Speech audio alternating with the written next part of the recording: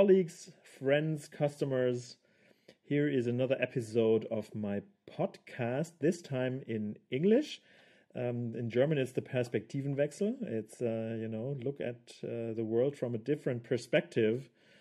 And I typically do that here with my friend and colleague, Tim Nash. That's why we are switching to the English language. Hi, Tim. Hi, Marcus. Hey, and we're just happy people because we did our our first Facebook Live, and now we do a podcast. What an afternoon!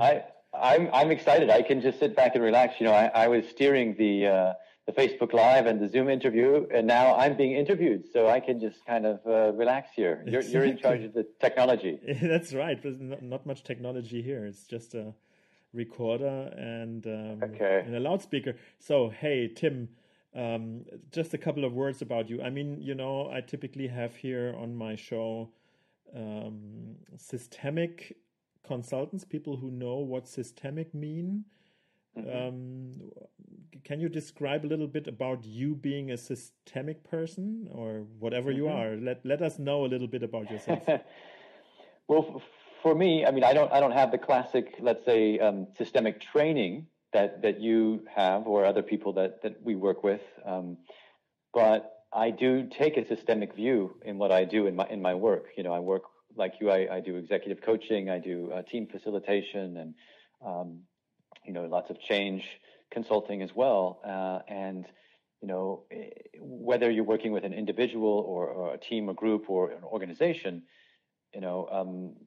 I think it's important to keep in mind that they are a system. Yeah. Again, whether it's an individual or a team or a big, organization,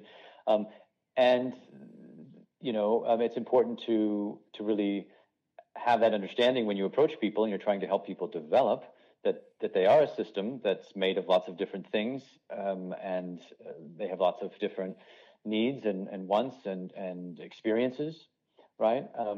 So for me to approach people realizing that, it's a good starting point, but also thinking about, their development.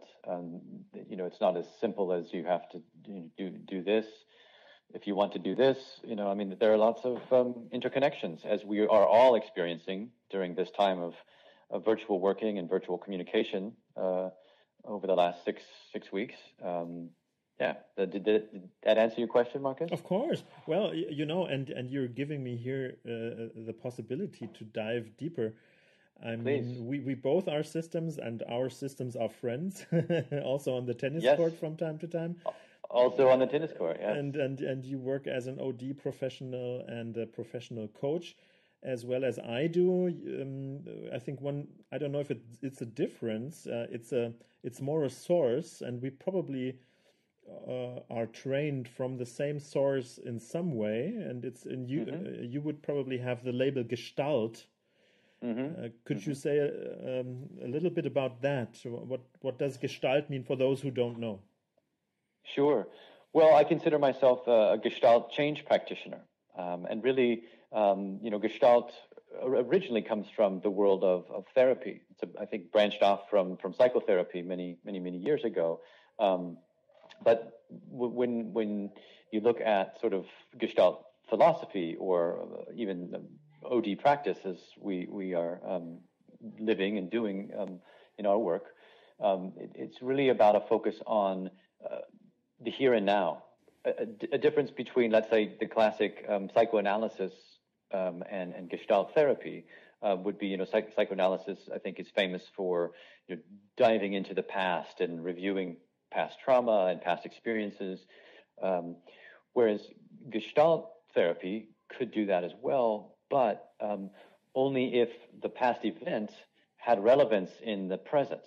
So in other words, and I'll try to bring this into an OD context, or let's say a personal development context in our world, if let's say I, as an individual, something happened in my past where I had a traumatic event with a former boss, let's say, who was controlling me and bullying me or whatever, a traumatic experience with that boss.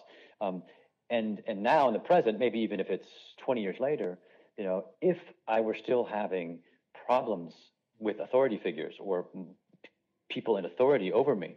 If that were a pattern, then it would be worth looking at that pattern, because even though it was 20 years ago when I had this traumatic event with the authority figure, it would still be affecting my relationships right now. Yeah. And that's very connected to the systemic view, right? Exactly, very much. We're not just talking about systemic things, but also events. Yeah. And even if an event happened 20 years ago, even if it happened when I was a small child, it might have very much relevance, 45 years later. Yeah, well, and as a systemic person, I would always look at, what does the context provide in order to trigger that pattern? There it gets even more systemic in a way. So great, yeah. There's a big overlap between the Gestalt ideas and the systemic ideas, and if I look at that, how those ideas kind of developed, they developed at the same time, more or less. So you never know how that is connected. Although you can distinguish, in one hand, there's a lot of overlap, and I think that's probably the case not only because of sympathy. Why we work together so well and enjoy each other's company. That's probably one part of a similarity. Probably. Absolutely. Yeah, I would agree. But now we come to differences. Please, yes. There is a very obvious difference, and it's probably our mother language. Yeah, and I mean, you are an American transplant. You're first of all an American. Yes. And you do that interesting series, and that's a personal series about somebody living now in Germany for a longer time. You are married to your German wife. Yes, I've been in Germany now or Munich for over 18 years, but I've been away from home, let's say, living as an American transplant, away from my home of Los Angeles, California, for over 25 years. Actually had my 25th anniversary. So in my series, American Transplant, I do talk about some experiences and observations that I've had over the 25 years, not just in Germany, but also I lived over 3 years in Asia, Far East Asia. So yeah, it's a different perspective. It is. And, let me ask you this. Maybe that's also already a language difference. In German, we have that word Heimat, which typically is transported into American English like home. But I think the concepts are different. What is home for you? Well, that's a good question. I've often thought of this. Obviously, I mean, I speak German. I'm surrounded by Germans, so I know this word Heimat, and people have asked me, about it, and it's a hard question to answer. Where's where are you from? Where's your Heimat, your hometown? It's difficult for me to answer, but I don't know that it's any easier in German to answer this question because of my unique situation, being away for so long. You tell me, Marcus. What do you see as the difference between Heimat and hometown? Exactly. So there's probably the difference in language, which I assume I don't know that. If you would ask me, where do you come from, or where is your home? I would say Munich. But I have not been raised in Munich. I didn't grow up here. I'm a Swabian, Schwabe. I'm, south of Stuttgart, in the middle of nowhere. In American terms, it's not too far away, but for German, this is worlds. I mean, sure. We have a different type of language. I could talk Swabian, and nobody from northern Germany or even Bavaria would understand me. And so there's tremendous cultural differences. But my home is, I lived for so long in Munich that I say my home is Munich. Also difficult because I don't feel like I'm a Bavarian. Bavaria is also they have that colloquial style, being a Bavarian, that's kind of really down to earth people, kind of these things. And if you come from Munich these days, you are probably more like international, intercultural. There's no people, in my view, the real Munich people, they just died a long time ago. There's all sorts of people coming to Munich to live here, and that's what I like about my hometown, Munich. But where I've been raised and brought up is somewhere else. But if somebody, so that is not only a choice, it has become home. I live here with my family. I feel home. It feels like home to me. And although I know my roots, I would say home is here. How would you answer the question? Where's your home? Well, I always say the U.S. You know, but I do feel that I have a connection still to my home country, not necessarily my place of birth, which is Los Angeles. You know, and my situation is also complicated because as a child, my family relocated from California and Los Angeles up to a little south of Portland, Oregon. So I spent about 10 years of my youth in a different state. You know, and when I was 18, I came back down to Los Angeles in Southern California, and that's where I was drawn to, the place of my birth. So, you know, this is doubly complicated because of that.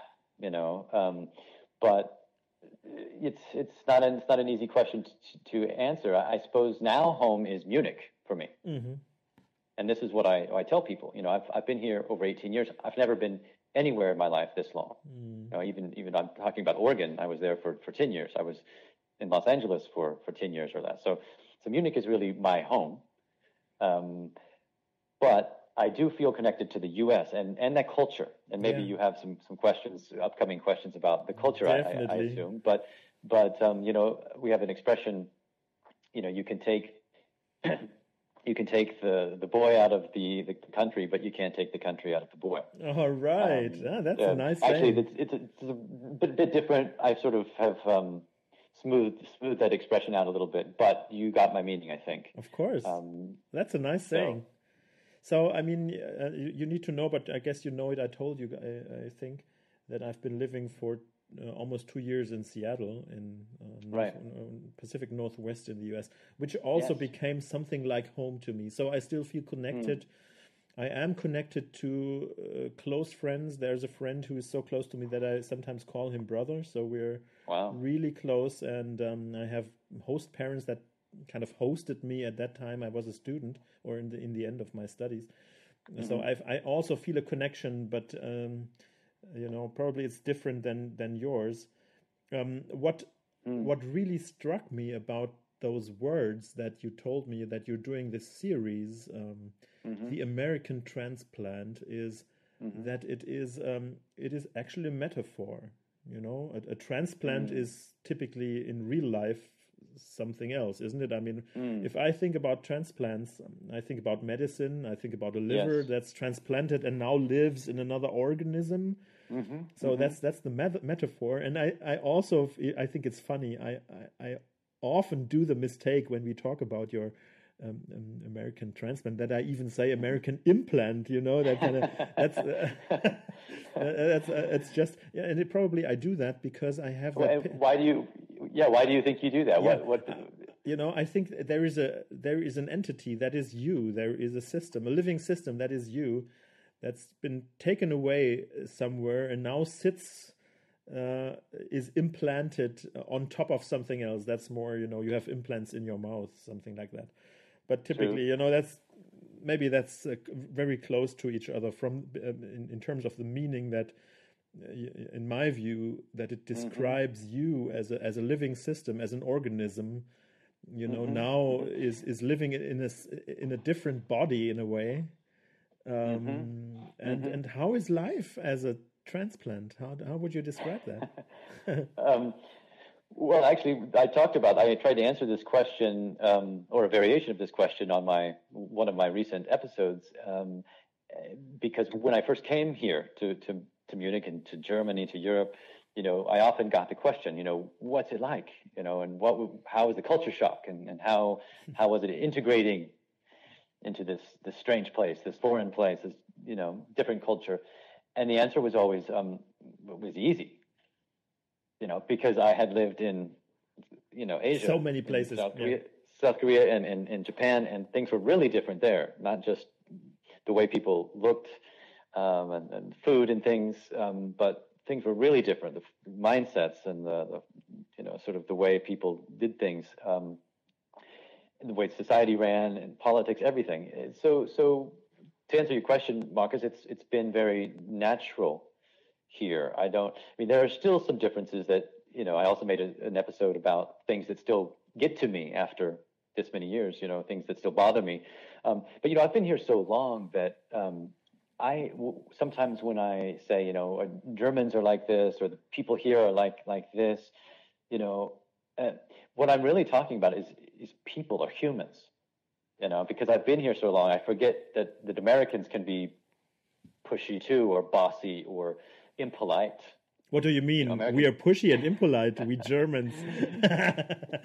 Let me hear more about my perspective. Oh, certain times, one thing that still gets to me after all this time is, how people tend to, and this is before the social distancing and things, people tend to sort of cut in line, get in front of you. If you're at the bakery waiting your turn, if somebody comes in, they might go in front of you, and they don't necessarily look and wait for you. Whereas, that still gets to me after all this time. But again, there might be some things that happen, and I might say to Miriam, my wife, who is German, and by the way, I love it here, and I choose to live here,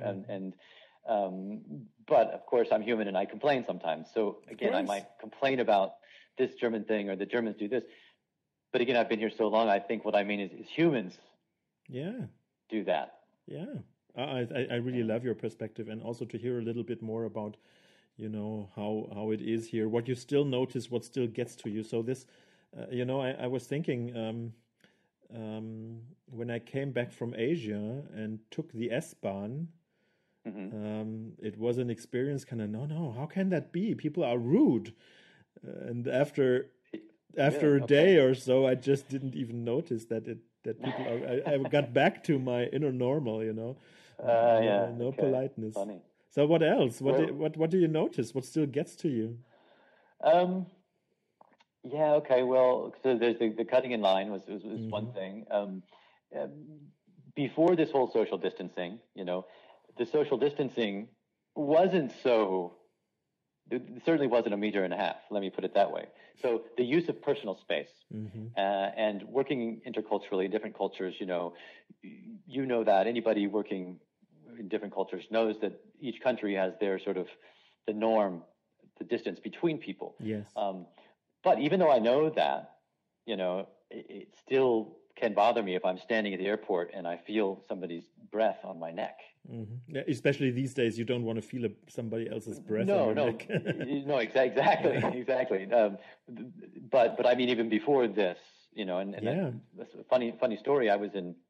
Years ago, I was visiting somebody in Portland, Oregon, and then I was there for a few days, and then I was going down to Los Angeles to visit my family. And so I went to the Portland airport to catch a plane to Los Angeles, and I was waiting in line. And literally, I could feel someone's breath on the back of my neck, and I just knew it was a German, and I sort of felt myself, getting angry, because here I was in my culture. Things like this weren't supposed to happen in my culture, and here this was happening. Anyway, so I turned around, prepared to sort of have a confrontation, and had a lovely exchange with this woman who was German, actually. Is she your wife today? No. No, it's a different woman. But we chatted in small talk. We had some small talk. We chatted, and why are you going to LA? What were you doing in Portland? And she was a lovely person, and that's how it is with cultural differences. Yeah. They're just differences. Exactly. Distance between people is different in different places. One's not better, one's not worse. It's just a difference. So, what do you think? Who has now a harder time? The Americans for the social distancing, or we as Germans from a cultural perspective? Well, I think probably the Germans, because Germany is a smaller country, first of all, from America, and because of this cultural difference we're talking about. But I'm thinking about what's it like in Italy or Spain, where the distance is really close. Yeah. They must have a really hard time with this. I mean, if you look at the cases in the countries, you could say maybe that's also derived from culture, being close to each other.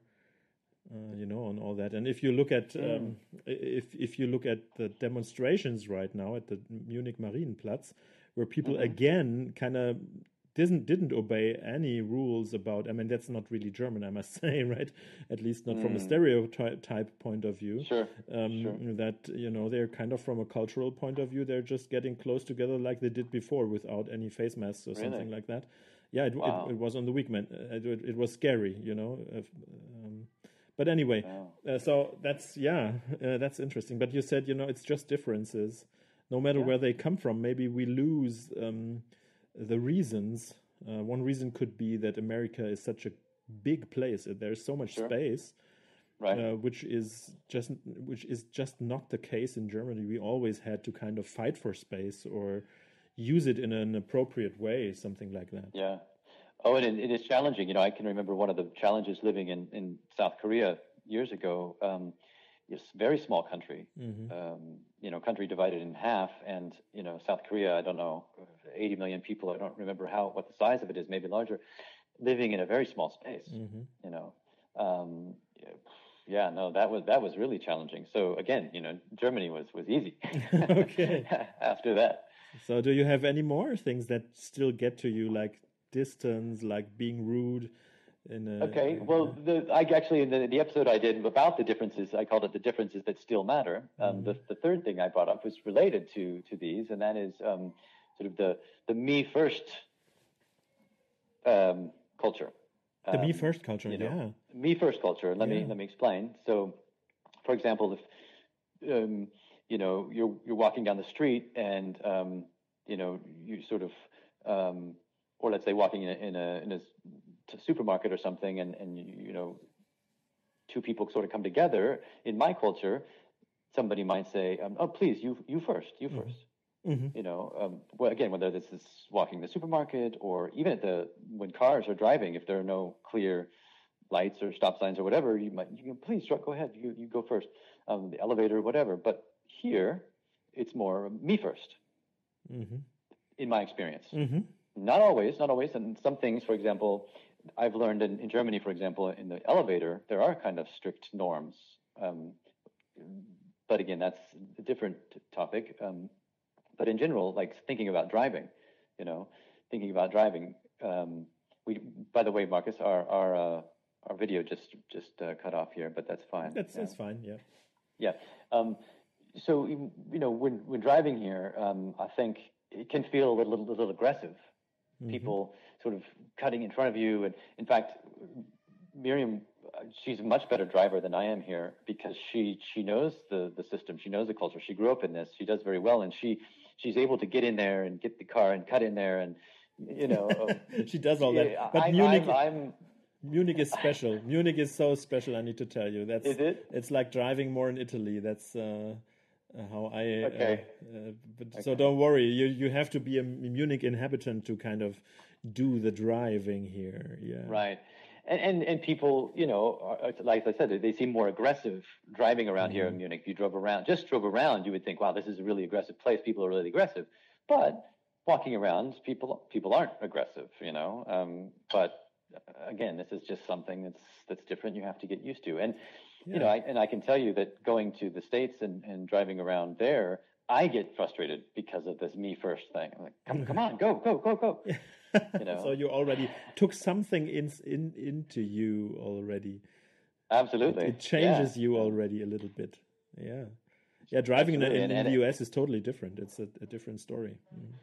Yeah, I was going to ask you, what do you miss the most? You said you feel really connected to Seattle and your time there, and other than the people, your host family and your friends, what differences do you really miss? What I noticed when I got over there, it was really the cultural difference, and maybe that's just the Pacific Northwest or even the West Coast. That's probably not the whole U.S. That's a lifestyle, I would call it, live and let live. So nobody would actually notice, what clothes you wear, what you would do. There's so much difference possible there. People would be rather curious to find out about you, and their German mindset, in my view, at that time was more like closed barriers where, you know, people, we Germans sometimes really like to be right and to know how it's right divided from wrong. That obviously makes life easier because there's a right and a wrong, and if you're on the right side, that's fine. But and I really had the feeling that people, they truly observe me more. They look at me and they try to see me, and they're not trying to judge me immediately if I fit into some category or if I don't. That I really enjoyed while I was living there. So this open-mindedness, So, and also true motivation. So you felt free. You felt free to just wear whatever you wanted and say whatever you wanted. It's clothes. It's, you know, I got myself one of those big American cars, like a V8 big block Lincoln Town Car Continental. Wow. 76. So that was just a great car. The car that Kennedy was shot in, but not the convertible, really? The limousine stuff. Yeah. How didn't I tell you that? Yeah. No? So no, I didn't know. We call that a gas guzzler. Exactly. I had one of those gas guzzlers, and it was a typical American car. It was 95, 96. So, at that time, gasoline was still cheap. And nobody could think of Tesla and electric cars. But already Americans would say, I would never get such a car. It's, it eats up gas. And I was just spending as much money on gas like I would for my Golf diesel in Germany, because gas was so cheap in the US. But so you see the difference there already. But they would, they would smile. They would say, hey, he's enjoying what he's doing there, and they're not so jealous, in my view. That's also some German stuff, or even some Swabian. You look at what your neighbor has, and you try to compare. And had the feeling the people, they don't compare as much their lives. It's live and let live. That was for me one of the. Well, and certainly, I think again, from my perspective, there is some of that jealousy of the neighbor's car or the friend's job or whatever, but in that culture, you certainly are supposed to show the live and let live approach and attitude. So even if you do have jealousy about something, you try not to show it. You wouldn't show it openly, yeah. And in the same way that, when people are, how are you? And they're asking lots of questions and they seem to be taking an interest. They may or may not be taking an interest in you. They may or may not care how you're feeling today, but that's a cultural norm, or let's say even expectation, that you need to ask someone how they're doing. And again, you were asking me what I liked. I really liked that you go shopping and people would ask you, how are you? And you'd say, hey. And even if it's played, sometimes you see that it's, people just do it because you do it. Yeah. But it creates such a much, for me, just me, maybe others see it differently. It creates just a bit of a different atmosphere between people that is different from the German atmosphere. Here it's, how are you? Good, fine, let's go back to business. And then you're pretty serious. Germans are very serious, I think, often. And it creates a different atmosphere. And some Germans say it's superficial. What Americans are superficial. I don't mind if it's superficial. It's just nice. And here I have a wonderful story to share. And that's not about Germans and Americans. It's about Finns and Germans. My housemate, we rented a house, the so-called international house, with 7 people from 7 different countries. And there was, we had Heli, a Finnish girl, and she, Finns are also very serious, okay? They tend to have a lot of humor, but very dry, and the first place they look serious. And it happened that Heli went to the Safeway just around the corner from our house and went to do some grocery shopping. And the guy at the cashiers, he would ask her, hi, how are you? And she would, because nobody was behind her, she would tell him how she was, and she was miserable. And she, it's not culturally appropriate to answer that question very openly. If you're not doing well, you'd say, yeah, I'm okay, but let's get over it.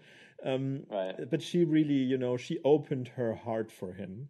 Oh, because wow. and you know what, 2 years later, she got married to him because of that. Really? Yeah, because of that intercultural difference. Oh, so And he was listening. He really did care. he did care during that moment, and she brought him to our house 2 weeks later, so I got to, and I could see that romance evolve, and because of that cultural difference. And that's, isn't that funny or nice? I Yeah, still like it's a great story. the story.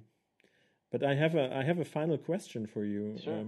or I don't know if it's final, but if I come back to your metaphor with the American transplant, Mm-hmm. I could ask you, if I think about transplantation, I know Mm-hmm. that the immune system, from the body, for example, if you Mm-hmm. get another organ, needs to Mm-hmm. be suppressed in a way that so the organ is not pushed away, right? Mm-hmm. Mm-hmm. So if we kind of stick to that metaphor, Mm-hmm. what as a German organism, in your view, if you are the transplant, what do we have to learn in order to not destroy our relationships to our transplants, to people that live here Mm-hmm. like you? Maybe from your Mm-hmm. perspective, I don't know if you can answer that generally, but what would you say? Yeah. What does the German collective organism would need to Mm-hmm. learn? Yeah. Well, I'll tell you a story or an experience that I had, an observation that I made. We had the World Cup in Germany in 2006. Yes, I remember. Um, and, and I was here, I moved here in August 2001, so a few weeks before 9/11 in 2001. So I was here for several years before the World Cup came in 2006. Um, and I really saw a and Germany hosted the World Cup in Yes, 2006. I know. You remember, Of course. and so we were the hosts, and it was a beautiful summer or a beautiful time during the World Cup, if you remember. The sun was shining. I'm sure Germany never looked better on TV, but people were really making an effort to be open, Hmm. Yes. and speak English Yeah. to the Finns or the Americans or whoever was here traveling around. Um, and it seemed like, and again, I don't know if it was just because of the World Cup in 2006. I think it was several things, but I have seen, Germany open up and people becoming more interested in maybe the foreigner who works at the coffee shop or Hmm. the person they meet at the supermarket or the new colleague. I think so. To answer your question, I would say just a continuation of just showing interest Hmm. in people. And if they're from somewhere else, we'll ask them about that place and don't make them feel invisible. Hmm. And that would be my biggest sort of tip, but also answer to your question. Oh, nice. Yeah. Welcome people, and show interest, so that they feel welcome and that they'll stay if they want to. Hmm. And I really think the German culture, our heritage, kind of could help, because I think Germans can be fantastic hosts. Mm-hmm. And if we kind of attach ourselves, reconnect to being a host, and maybe that was the reason. And that's, if I look at what you just explained, we were hosting something, and I think Mm-hmm. that Mm-hmm. made us maybe more open to others. So as a German, I would say, be open to host, to be a host to someone, and it creates politeness. People. Germans are then more inviting. Die Gastgeberrolle in German, maybe that Mm-hmm. was the reason why you experienced it. Mm-hmm. And during these days, especially, we don't feel like a host. We feel like a nation within just in Corona times. Everybody kind of looks towards himself or herself, but we need Mm-hmm. to be aware that we're hosting maybe even ourselves, German to Germans, not only to foreigners, but especially, of course, to you guys Mm-hmm. as foreigners. And so we, sticking to that story or metaphor, I would really say, to be aware to celebrate. And Germany didn't win the World Championship 2006. Unfortunately, there is that. I don't know if you heard about that because that's funny that you say. You know it's called Sommermärchen. That's summer fairy tale. Summer fairy tale, and maybe that was a really special time. Today we're far away from fairy tale, but maybe it's time for again, you know, being a host. Even if you don't win everything, you can just celebrate together, even in a distance. Like we all have to keep social distance these days. Absolutely. What a fantastic episode with you, Tim.